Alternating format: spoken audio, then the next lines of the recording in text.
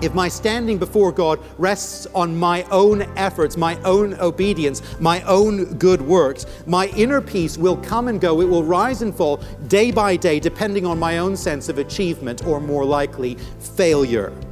And of course, without the intervention of God in Christ, we can never have objective peace with God. You're listening to Encounter the Truth with Jonathan Griffiths, and a message today that we began last time. It's called Only the Real Deal, taking a look at what is the true gospel. And Jonathan, sounds like you're saying if we want to have real peace with God, it begins with understanding the gospel and believing the gospel. Absolutely. That's Paul's great burden in this letter to the Galatians, that salvation is found in Jesus and through what he did at the cross. And adding to that, taking away from it, well, that is a terrible thing to do. And he has strong words for those who would modify the message, because this message is so precious and so life-giving. And so when we begin to understand the message of the gospel, how does that actually bring peace into our lives? Well, it gives us a real, a firm, an objective foundation for understanding our standing before God. Understanding what Jesus did for us at the cross, paying the price of our sin, offering us forgiveness, paying our debt, removing the stain of the wrongdoing that we've done. These are objective realities that tell us that we can indeed be right with God, not on the basis of how well I'm performing my religious duty or how good my moral track record is this week, but it's on the basis of what Jesus has done. And that's a solid foundation. Well, we're going to continue to look at that foundation today from the book of Galatians. We're in chapter 1, looking at the first 10 verses. So if you can, grab a Bible and join us there as we continue. Only the Real Deal. Here is Jonathan. 500 years ago, Martin Luther came to see and understand that there was a line in the sand that had been crossed by the medieval church. Various practices and the public teaching of the church struck at the very heart of the gospel and undermined it. It struck at the very heart of the truth that we are justified by faith and not by works. And so Luther stuck his neck out and he wrote out his 95 theses, and he stuck them to the door of All Saints Church in Wittenberg in the autumn of 1517. He sparked a theological reformation that would divide the Roman Church, that would transform the landscape of Europe and bring saving faith to many millions of people. There was a line in the sand. The gospel was at stake, and Luther, for one, saw what needed to be done. I think we Canadians don't embrace conflict very readily or very quickly. We sort of culturally incline toward a middle ground. We prize tolerance, we avoid extremes, and all that is well and good. That is a commendable thing in many respects. But when it comes to the truth of the gospel, we need to be willing, perhaps against some of our cultural instincts, to stand up and be clear. When we encounter teaching that calls itself Christian, that calls itself orthodox, but that undermines the core of the gospel, we need to be willing to call it what it is, and then to distance ourselves from it. In some ways, it might feel as though Paul is tackling an issue here in Galatians that isn't a problem for us, that's very remote from us.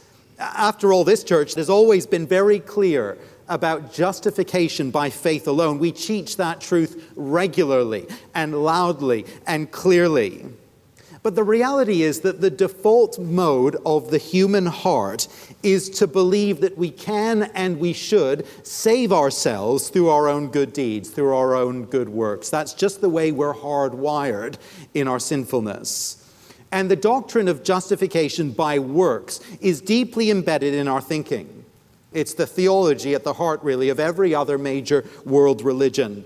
And it will constantly creep into our thinking if we allow it to.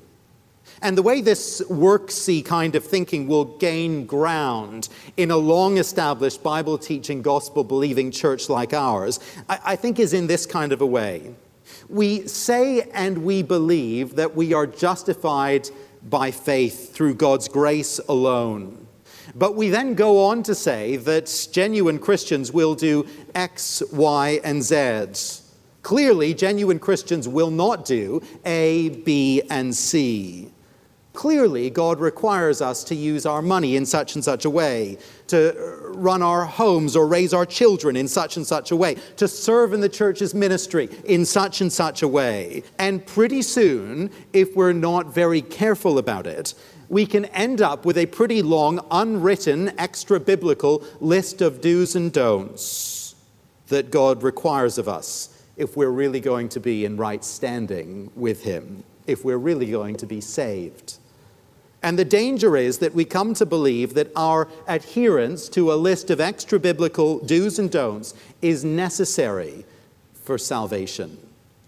And actually, the more ingrained that list, whatever it may be, becomes in a church culture, the more risk we run of losing sight of the gospel of grace. The more risk we run of facing a Galatian-shaped crisis of our own. In response to this crisis at Galatia, Paul sets out to remind these believers that he is the Lord's genuine messenger who brought to them the Lord's genuine gospel. And I just want to think about each of those in turn. Going back to the beginning of the letter, Paul begins his letter with a reminder that he is the Lord's genuine messenger, verse 1. Paul, an apostle, sent not from men nor by man, but by Jesus Christ and God the Father, who raised him from the dead, and all the brothers with me. In our day and age, when we want to check out someone's professional background and credentials, we're used to being able to look up their profile on LinkedIn or their personal website. We don't need anyone to begin a letter with a little summary of their resume, their CV. But Paul felt it was necessary to introduce himself here, to reintroduce himself here, and actually to do so to a group of people who already knew who he was full well, who were familiar with his ministry, even who had come to Christ through his preaching and his teaching. Paul made a point of doing this not because he has an annoying habit, as some do, of talking about himself all the time or brandishing his own credentials. No, he does it because his identity and his authenticity are matters of central importance to the Galatian church. Evidently, Paul senses and Paul understands that the Galatians are doubting whether he is the real deal, whether he is a genuine messenger of the genuine message of Jesus Christ. The fraudsters had evidently come in and said that Paul didn't quite know what he was talking about, and they needed to take his teaching and his message with a grain of salt. I wonder if you've ever had that experience. You've something wrong with your car, or worse, you've something wrong with your health, and you get advice from your mechanic or your doctor, as the case may be, and they give you an explanation of what's wrong, and they chart a path forward for you, but you're not quite so sure, and you want a second opinion, so you go and seek that second opinion, and the second opinion, the second expert you consult, tells you that the first person had it all wrong. They didn't know what they were talking about. And now you're in a conundrum. Who should you trust? Whose word is reliable? Who is the true authority here? Well, that's precisely where the Galatians are as Paul sends them his letter. They thought they trusted Paul. They loved Paul. He brought them the gospel in the first place, after all. But now these others have come in and they've said, you just got to be a bit careful about Paul and about his teaching. Slightly shifty character, nice guy, but a bit unstable, a bit overzealous. Likes to call himself an apostle, but he wasn't even there during Jesus' earthly ministry. He wasn't even one of the original 12. Got to be careful here. Well, Paul's going to have plenty to say about all that later on in Galatians. But here he fires his opening shot. He reminds the believers, verse 1, that he is an apostle, an authoritative teacher sent and commissioned by Jesus Christ himself, the risen Jesus, and God the Father who raised him from the dead. And of course, Paul is going to remind us later on in the letter that he encountered the risen Jesus on that Damascus road and was commissioned by him to preach and to teach the good news. I understand that leading up to that great solar eclipse last month, a number of unscrupulous people were trying to make a quick buck selling cheap imitation solar glasses that failed to meet industry standards. Anyone using these knockoff glasses to stare straight at the sun during the eclipse, they would suffer damage to their eye, if not blindness. And experts, of course, warned the general public to ensure that the glasses they relied upon came from a reputable source that met industry standards. The gospel is a matter of life and death, and the test of authenticity for the message is that it comes from an apostle who was commissioned by the risen Jesus himself. Now, for the Galatians, the application of this point was very, very simple indeed. Listen to Paul, listen to his gospel, stick with Paul, stick with his gospel, and beware anyone who contradicts it, anyone who seeks to modify it. Now, for us today, we don't have the apostles with us anymore. We don't have Paul stopping by to check in on us. We don't have him writing to us to correct anything we're getting wrong. But here's what we do have. We have the apostolic word. We have the Bible. We have the apostles' teaching in the New Testament. We have the teaching of Jesus recorded in the gospel. We have the apostolic teaching in our hands and written down. So now, in our day, the test of authenticity for any message is this: does it conform to the apostolic teaching as recorded in Scripture? You're listening to Encounter the Truth with Jonathan Griffiths as we continue a message today entitled Only the Real Deal, really looking at the first 10 verses of the book of Galatians. If you just joined us, hope you'll grab a Bible and open it and join us there as we continue to look at the crisis in Galatia and how the Apostle Paul reminds the church there what is the genuine gospel. By the way, if you ever miss a broadcast or you want to go back and listen to it again, you can always do that by coming to our website. It's encounterthetruth.org. That's encounterthetruth.org. All right, let's get back to the message. Once again, here's Jonathan. In the face of this crisis at Galatia, Paul reminds these believers, and he reminds us that he is a genuine messenger of Jesus, that the apostolic word is the authoritative word. But having put that stake in the ground, he now reminds us of the genuine gospel he proclaims. Verse 3, "Grace and peace to you from God our Father and the Lord Jesus Christ, who gave himself for our sins to rescue us from the present evil age, according to the will of our God and Father, to whom be glory forever." Paul begins his greeting by sending God's grace and peace to the Galatians. Grace and peace are two very familiar Bible words. As a pair, they're familiar greetings in the Christian world. Sometimes folks sign their emails, grace and peace. Maybe you do that. They're familiar words, but they're no empty greeting. This isn't a throwaway line. It is packed full of significance here. If there is one single word that really sums up Paul's gospel, it is actually this word, grace.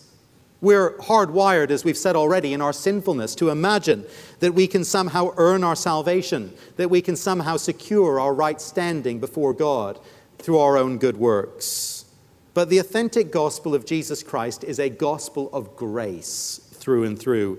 It's a message centered on God's undeserved kindness to a rebellious people. It's a message all about what God has done for us through the person of his Son. It's a message and a story of extraordinary kindness, of breathtaking generosity, of abundant love. In the build-up to Irma a couple of days ago, international media grabbed hold of a human interest story. Perhaps you saw it. In a rush to buy backup power generators in Orlando, a woman descended into tears in a Lowe's store because she missed out on that final unit after a long line. A member of her family was on an oxygen supply and needed a guaranteed power supply to keep it going. And she was just desperate to get hold of that generator. A stranger in the crowd who had just managed to get one of the final units and was about to take it home saw that this woman's need was greater than his, and he gave it to her. Multiple international news outlets picked up on the story and ran it, and it was heartwarming. It was very kind. It was a picture of generosity to a stranger in need, a picture of grace, a picture of kindness. Now, that gesture was enough to earn international media attention. It captured the attention of millions of people all around the world. But it's nothing, isn't it? Compared to the grace of God in Christ. He, verse 4, gave himself for our sins to rescue us from this present evil age. Jesus gave himself to pay the price of our sin, our wrongdoing before God. He took our place He died the death that we deserve, that we might be justified, that we might be reconciled to God, that our debt of sin, of wrongdoing, might be wiped away, and we might be put in right standing before our Maker. And what he rescued us from, says Paul, is this present evil age. Now, that's an intriguing statement, and one that's packed full of significance. Paul means that Jesus has rescued us from the empty and evil way of life that marks this present age. He means that he has rescued us from the judgment that is awaiting this world. And I think quite particularly and quite specifically, he means that Jesus has rescued us from this world's futile religious systems. It's futile and its empty attempts to seek salvation by human means. Now that suggestion probably takes a moment of explanation. So let me just try and clarify the point. Paul takes it for granted throughout Galatians that the world's way of salvation is always salvation by works. That's the natural human instinct. We've been talking about that. That is the message of every world religion. It's an empty message, and ultimately it's an evil one because it's so misleading. None of us could ever earn our way into God's good books. Our sin is too great and our God is too holy. But when Paul talks about this present evil world, this present world in Galatians, and how we need to escape this world's ways and this world's principles, he seems to refer quite specifically to works-based, worldly religion and its systems. And he rejoices again and again that Jesus has set us free from those systems. Just notice this pattern with me. It actually gives us a window into the heart of the letter. Chapter 4 and verse 3, have a look with me. Paul here's talking about the time before Jesus came to the world. Chapter 4 and verse 3, he says this, "So also when we were children, we were in slavery under the basic principles of the world." Basic principles of the world. "But when the time had fully come, God sent his Son, born of a woman, born under law, to redeem those under law, that we might receive the full right of sons." Down to verse 8. "Formerly, when you did not know God, you were slave to those who by nature are not gods. But now that you know God, or rather are known by God, how is it that you are turning back to those weak and miserable principles?" The same basic principles of the world he mentioned back in verse 3. "Do you wish to be enslaved by those principles all over again?" And here's what it looks like. "You are observing special days and months and seasons and years." You're focusing on religious rites and rituals, thinking that those are going to save you. The basic principles of the world, in Paul's thinking, are works-focused, works-based religion. But Christ has set us free from all that, says Paul. Just one more place to notice this, end of the letter in chapter 6 and verse 13. Paul says right there at the end, verse 13, "Not even those who are circumcised obey the law, yet they want you to be circumcised that they may boast in your flesh. May I never boast except in the cross of our Lord Jesus Christ, through which the world has been crucified to me, and I to the world." Neither circumcision nor uncircumcision means anything, those religious rites and rituals. What counts is a new creation, a new world into which God brings us by salvation. Christ has saved us from the world. He has rescued us from its systems, from all attempts of works-based religions to secure salvation. And by his grace, he has given us a share in the new creation yet to come. And it's no surprise that Paul pairs this reminder of grace in verse 3 in chapter 1, back at the beginning. He pairs it with peace. The religious systems of the world can never bring us true peace and lasting peace. If my standing before God rests on my own efforts, my own obedience, my own good works, my inner peace will come and go. It will rise and fall day by day, depending on my own sense of achievement or, more likely, failure. And of course, without the intervention of God in Christ, we can never have objective peace with God. But the apostolic gospel, the genuine gospel, offers us true peace. It offers us peace with God, achieved by God himself through the gift of his Son, and it offers us lasting peace within, a peace that comes from knowing that our sin has been dealt with fully and finally, and we are right with God.